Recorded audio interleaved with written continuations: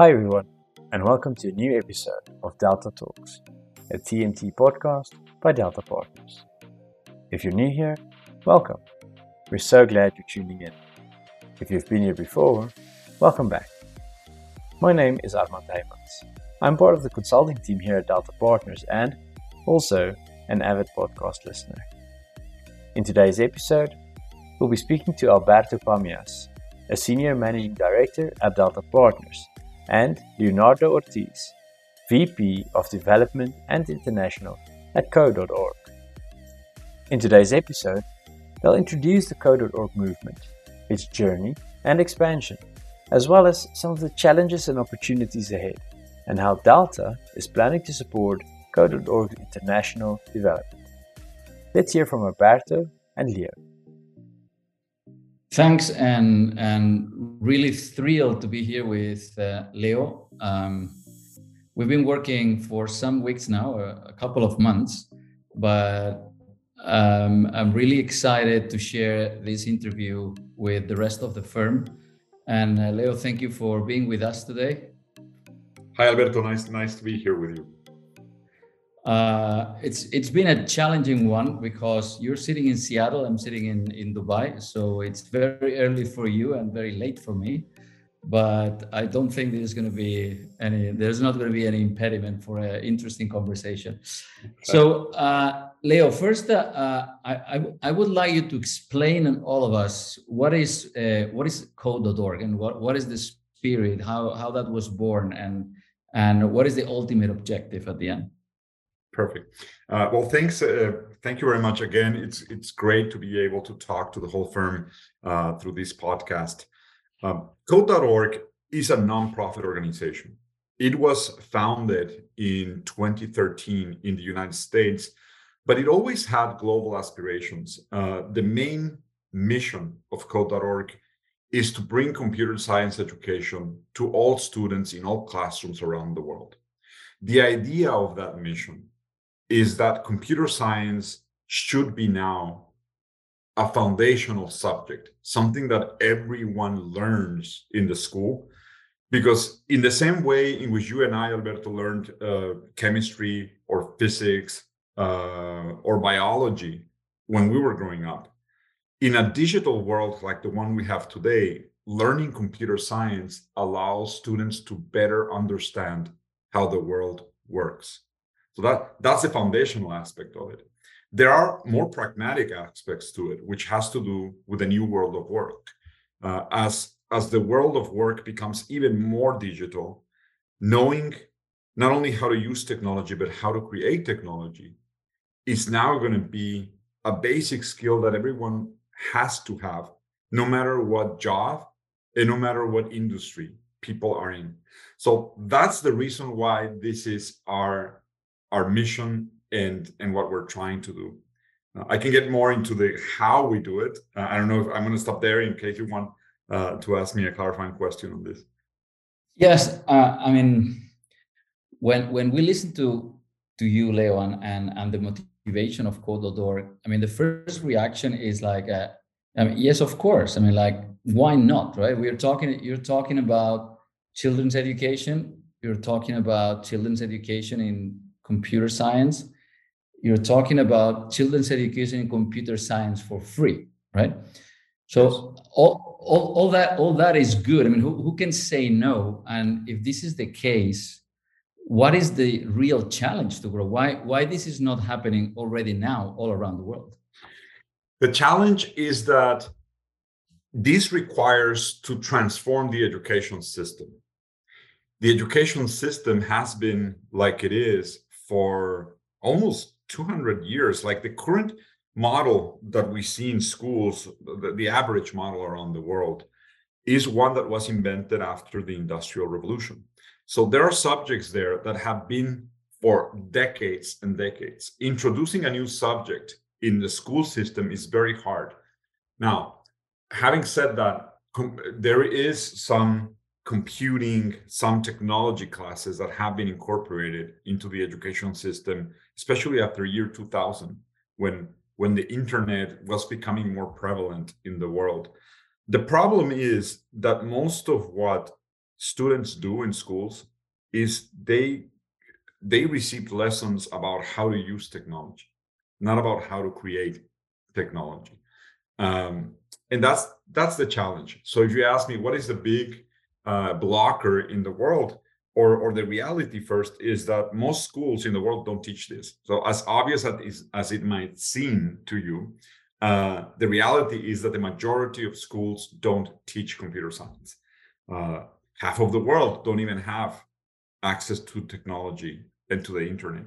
The other half that does have, not everyone teaches computer science. And the schools that are teaching a technology class are primarily teaching what we call digital literacy, which is more about, this is a screen, this is a mouse, this is a keyboard, this is how you do a document, this is how you do a spreadsheet or a presentation. That is fine. We all need that, but that's a given. It's like what kids need to learn now is, how do you create an app? How do you build something? And that's what we're trying to do. And it's slowly advancing around the world. Mm-hmm. And who is behind the movement? I would assume that this needs a wide variety of backers, from donors, from policymakers, from tech companies. So who is really behind this? I think you mentioned the key word of this movement. This is not a mission that a sole organization is going to be able to achieve. It's a movement. There are many of us. Code.org happens to play a key role. And I'll answer your question. Let me just give you an anecdote, because we created a campaign that is called the Hour of Code, that became very well received, not only in the United States, but around the world. This idea, this Hour of Code, is the idea that in just 1 hour, a student or a teacher can try and feel what it is to code for the first time, just in 1 hour. And in that 1 hour, hopefully they will get inspired and motivated to continue learning more. So we created this in 2013. Until today, we've had already 1.5 billion times that someone has done an hour of code in more than 180 countries and territories in the world. So it's spread everywhere. And that's one of the things that we do. But you asked, what does it take? Who is behind this? So this Hour of Code it happens, or is possible, because we have partners all over the world. Many of them are nonprofit partners. So those were like the first obvious partners that started working with us to promote this idea. There are millions of teachers that get involved, regardless of whether their school system is asking them to do so or not. They just see that this is something that is amazing to bring to the classroom. Their students get engaged and excited. They want to try it. But when you go more from an institutional standpoint, it is nonprofits, it is academia, like there's universities supporting this. There is the private sector, industries. The obvious industry to support this is the tech industry, but that's not the only one. There are, nowadays, all industries require this talent. So we have technology companies, telecom companies, the financial industry is now basically a tech industry. Like, they cannot function without technology.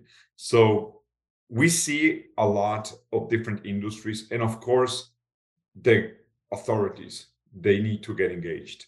And slowly we've been building also a coalition that includes policymakers, educational leaders, government leaders. So there are we need the government ultimately, because this is about changing the education system. You need everyone else, but if the government is not on board, the movement is always going to function like an after-school effort. And if you only function like an after-school effort, then you don't transform the education system. Hence, right, sustainability will not be there. Yeah, and probably this is, as you were mentioning, the piece that is more difficult to change, because the legacy of decades of the same while probably the agility of the tech or the financial institutions and the support of all the others are like much quicker to have, right? So Leo, what is your role in all this? I am the vice president of development and international at Code.org. I kind of wear two hats. I'm going to start with the international one, which means that everything that we do outside of the United States is my responsibility. So I need to, and we make that separation because as a US-based org, we started executing deeper in the United States. We have a lot of impact here. And the proactive work outside of the US wasn't that robust. So now we're in this mode in which we want to scale, and that's part of my job. The other part of my job is development, as in fundraising, not as in technology development. So my role is to raise funds to support the whole organization, not just the international part of it. And that has its challenges and opportunities as well. Good. So what is I mean, because this is something that we will face in our role expanding internationally, but we'll get there. Which are the main challenges in this expansion and fundraising role that you're facing? Look, there are various, and maybe I can explain better the 4 areas of focus that we have and the main challenges that we face there. So, or I'm going to explain them based on challenges. Challenge number 1 is when people don't understand how important this is, and there is no sense of urgency. The way that we address that is we have a whole line of work that has to do with raising awareness. The Hour of Code is a great example of that. So one of the first things, and that's where you first need the movement. That's where the movement of all these other players that are not the school system can play an important role, which is just raising the voice and generating demand for computer science. So you do campaigns, you do videos, you show role models. Through videos, you demonstrate that this is for everyone. So that's awareness. The second challenge is you need to change the education policies. That's very hard, and it takes a long time. Sometimes it takes years to achieve. So our second area of focus is policy advocacy. You also need a movement there. The private sector plays a very important role telling the government that they need to get on with the times and they need to prepare the future workforce for the needs that the industry is facing right now. So you see how the movement also plays a role in awareness first to generate excitement. Second, in doing the advocacy, pressing as much as possible the education authorities for them to make a shift. And there's a lot of work and coordination that goes behind that piece.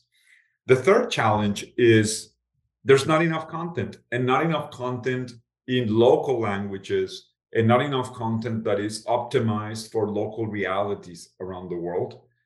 And so if suddenly a teacher wants to teach, like, where do they go?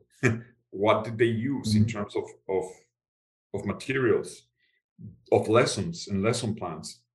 And that's why Code.org has been creating hundreds of hours of lessons to have this curriculum that is available for free. It's free, it's open source, and it's designed to be both self-guided and also to be facilitated by a teacher. And we have hundreds of hours that cover all the way from kindergarten to the end of secondary education. So that's our focus.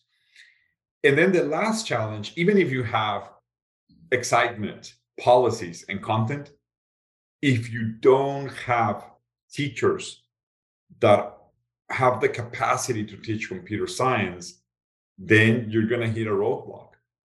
Because then who teaches this? That's a big problem. That's actually the hardest one in the long term to address, because that becomes a constant. There's a lot of challenges in the world with retaining teachers. There's a shortage of teachers in many countries, and that's the 4 area of work. And of course, underlying all that, you need money to do this, right? Right, exactly. Is it fair to say, Leo? I mean, listening to what you just said, is it fair to say that the challenge of the internationalization of the movement is twofold? And one is to get into new geographies, to convince them, to talk to educational and policymakers, so on and so forth. But at the same time, there is a bottleneck that also is another challenge, that is transform code.org in the sense that they were working. So now we need more content, so we need more languages, so we need how to go and approach advocacy when you are not in the US. So that is that fair to say that we are just trying to get in these two things? So code.org, when it was created, the founder, Hadi Partovi, who is a successful tech entrepreneur, he thought, I'm going to create this thing. I'm going to raise a lot of awareness, build a movement, get it going, and eventually the interest will be there. The work is going to get done, and code.org is going to go out of work. Like, that was his idea. It's like, this shouldn't be an organization that lasts forever. We should enable the right players to do what they need to do. And once the government takes this on, then there's not going to be any need for an organization to keep doing what we do. That was his idea. His first, even though he had a global mindset, from a practical standpoint, he thought, we're going to do this work in the United States. But when we did at first, that's what they were trying to do. The first Hour of Code campaign raised so much awareness internationally that then they started getting emails and calls, and code.org, the first reaction was, we only operate in the United States. We cannot go and do anything else. But then they realized that the appetite was such that they said, look, our content is free. It's open source. Here it is. Use it. You can do whatever you want with it. Go and do your Hour of Code. That obviously wasn't that easy. So the team immediately realized they had to develop something to do knowledge transfer. So they developed these how-to templates. So, okay, if you're going to do a campaign in UAE or in India or in Japan, this is the recipe. So they created this very easy to understand the documents. And they said, okay, people started saying we need to translate the content.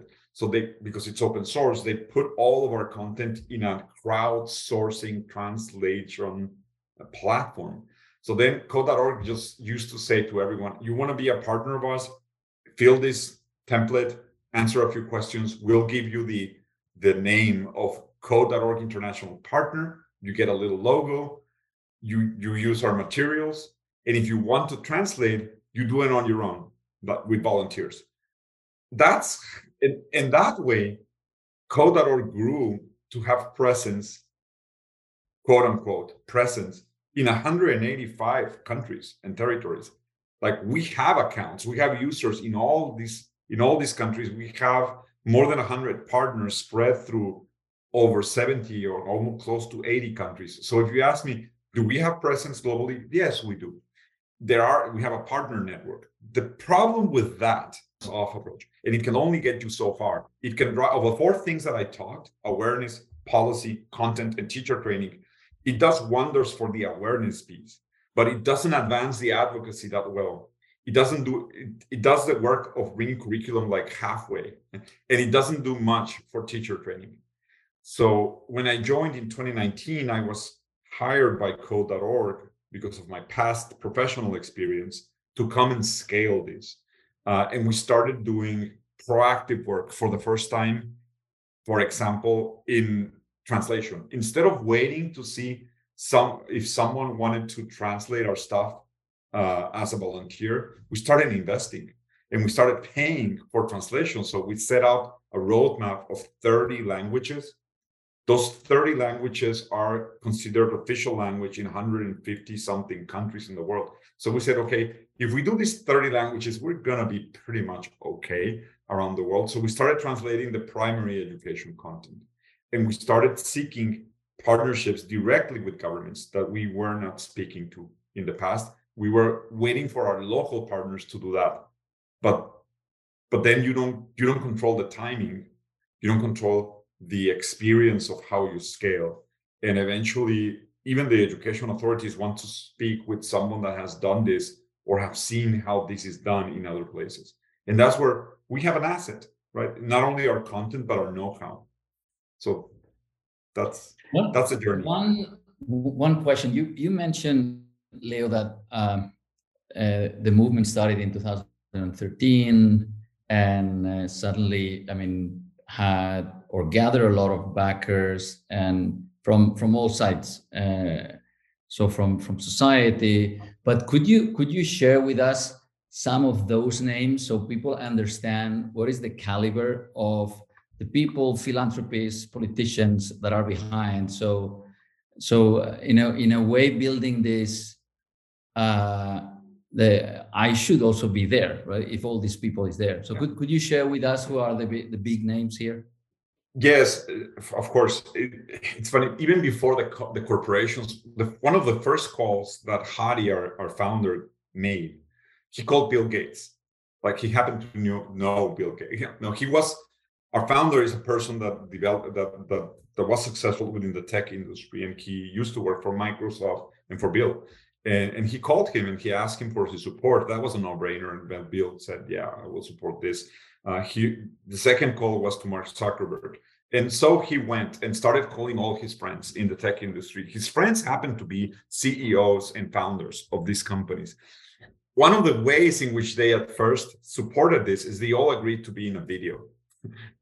You can see, you go to our curriculum and you see videos, you see Bill Gates explaining you how a computer works, or Vint Cerf, who invented the modern internet, explaining the internet.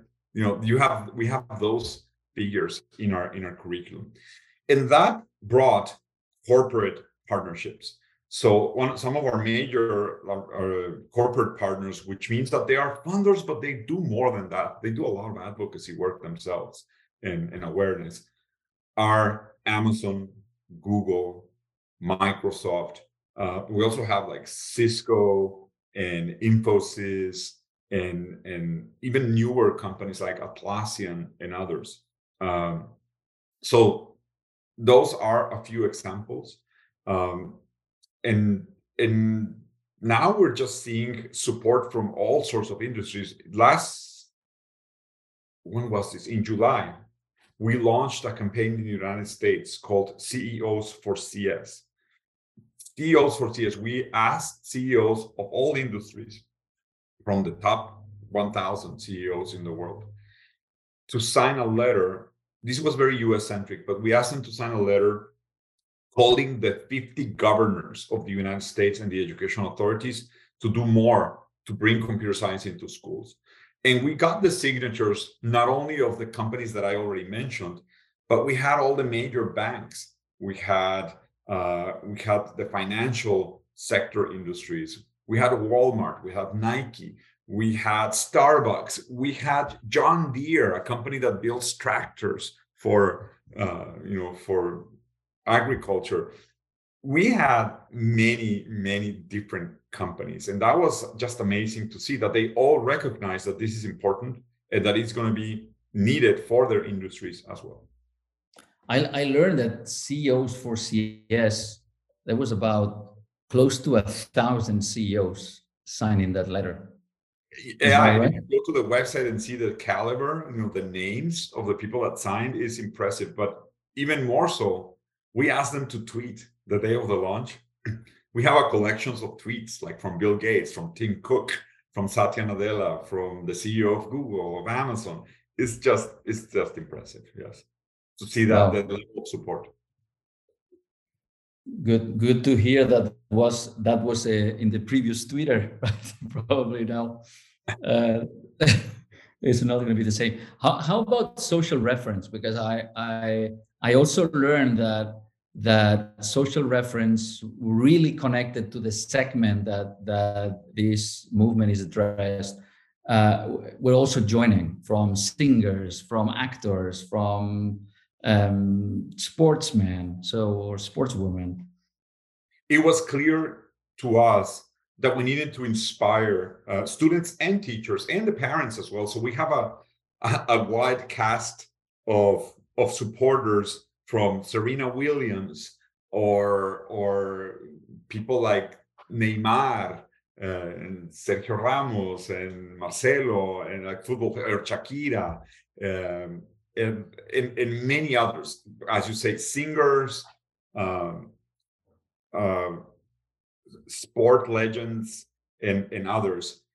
But so that's on one end. We also started we started doing activities that were very well received with heads of state and heads of government.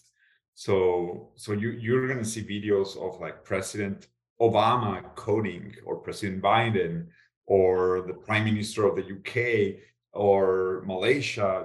We have or Argentina and Chile, from many different countries. We recently had the president of the government of Spain and the king and the queen of Spain. A few weeks ago, we did an activity with Queen Rania from Jordan. So those are references, as you say, and you have references of all types. Some of these people motivate some audiences, other people motivate others, but you need to get motivation.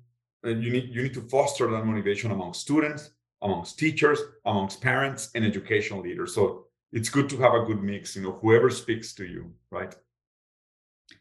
And getting probably into the last questions. 2 months ago, we started a very promising collaboration, and we are definitely seeing ourselves that this definitely resonates.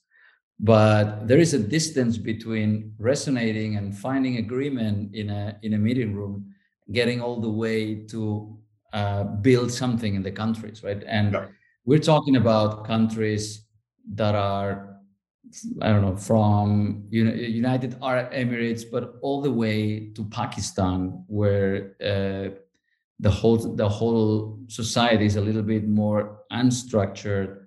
Sometimes there is not even appropriate communication systems.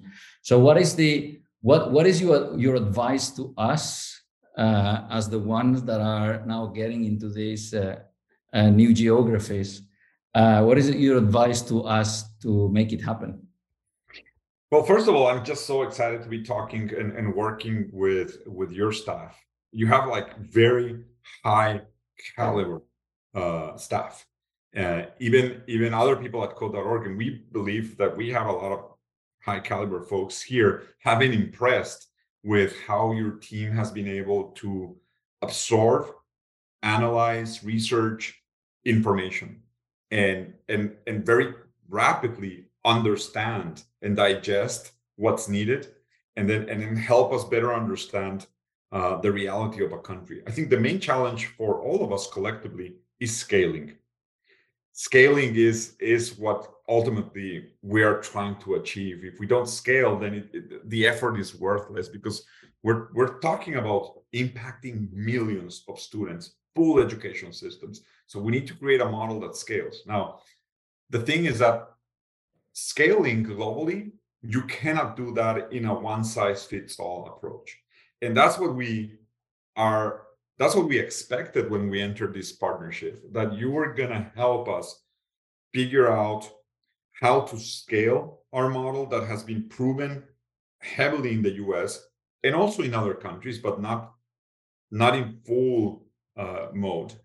How to scale that in the appropriate way on a country by country basis. There are commonalities, but there are differences. And I think that's what we are understanding. Those, which are the commonalities and which are the difference, is perhaps the first step towards doing the scaling successfully. And also who to talk to, like what buttons to push. you were saying earlier, it seems like it would be easy, but it is not. It is not, because you face a lot of different challenges that are local and that have to do with the local environment that sometimes you don't understand. Like, you may face resistance in a country because there are some interest between political parties, and there's something else going on that has nothing to do with education, but because a government leader brings this idea, and that government leader may have a lot of internal opposition, then you become a pawn. The subject becomes a pawn in a fight that has nothing to do with education. You see that in the political spectrum. You see that in the economic spectrum as well, right? Someone may not understand that our content is free, or maybe because it's free, it's a challenge for someone else that is trying to sell something to the government, right? So Right. there are various challenges, and that's why we hadn't been successful in scaling globally in the previous model.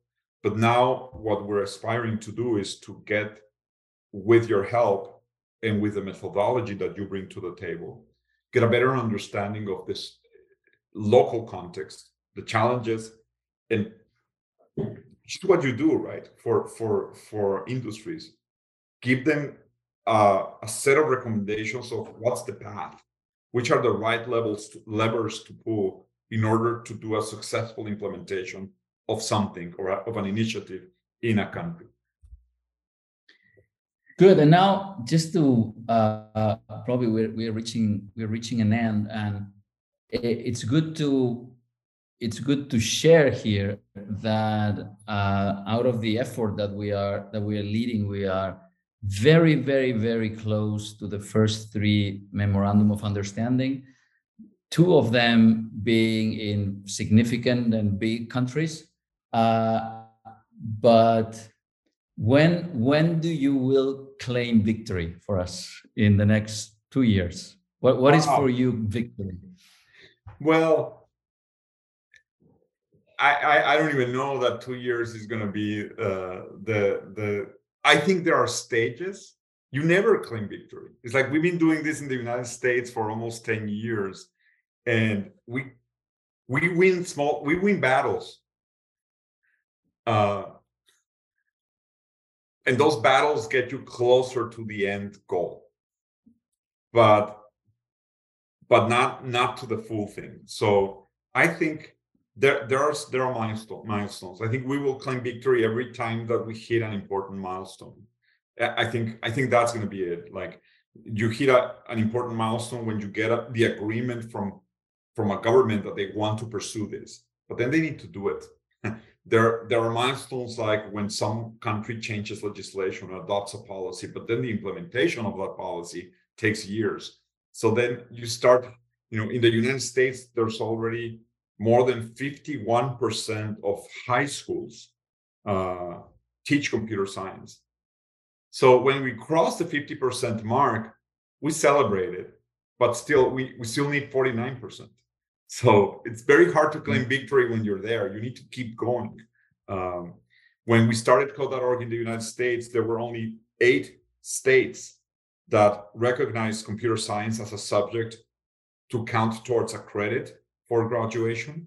Now is 50, but now that's not enough. Now we want all 50 states to require CS to graduate. It's a very different thing. Right now it's an optional. But if you mandate it as a requirement, then you're going to have to take computer science in the same way that you take a math credit. So right now there's 5 states. We want to get 50 in the next 5 to 8 years. So that's how we claim victory, when we start hitting some of those milestones. Well, hopefully, Leo, we will keep on claiming victories also in that part of the world. Yes. We're close to those meaningful milestones, more to come. But above all, thank you very much, Leo, for trusting on us on such an honorable, objective, and audacious movement.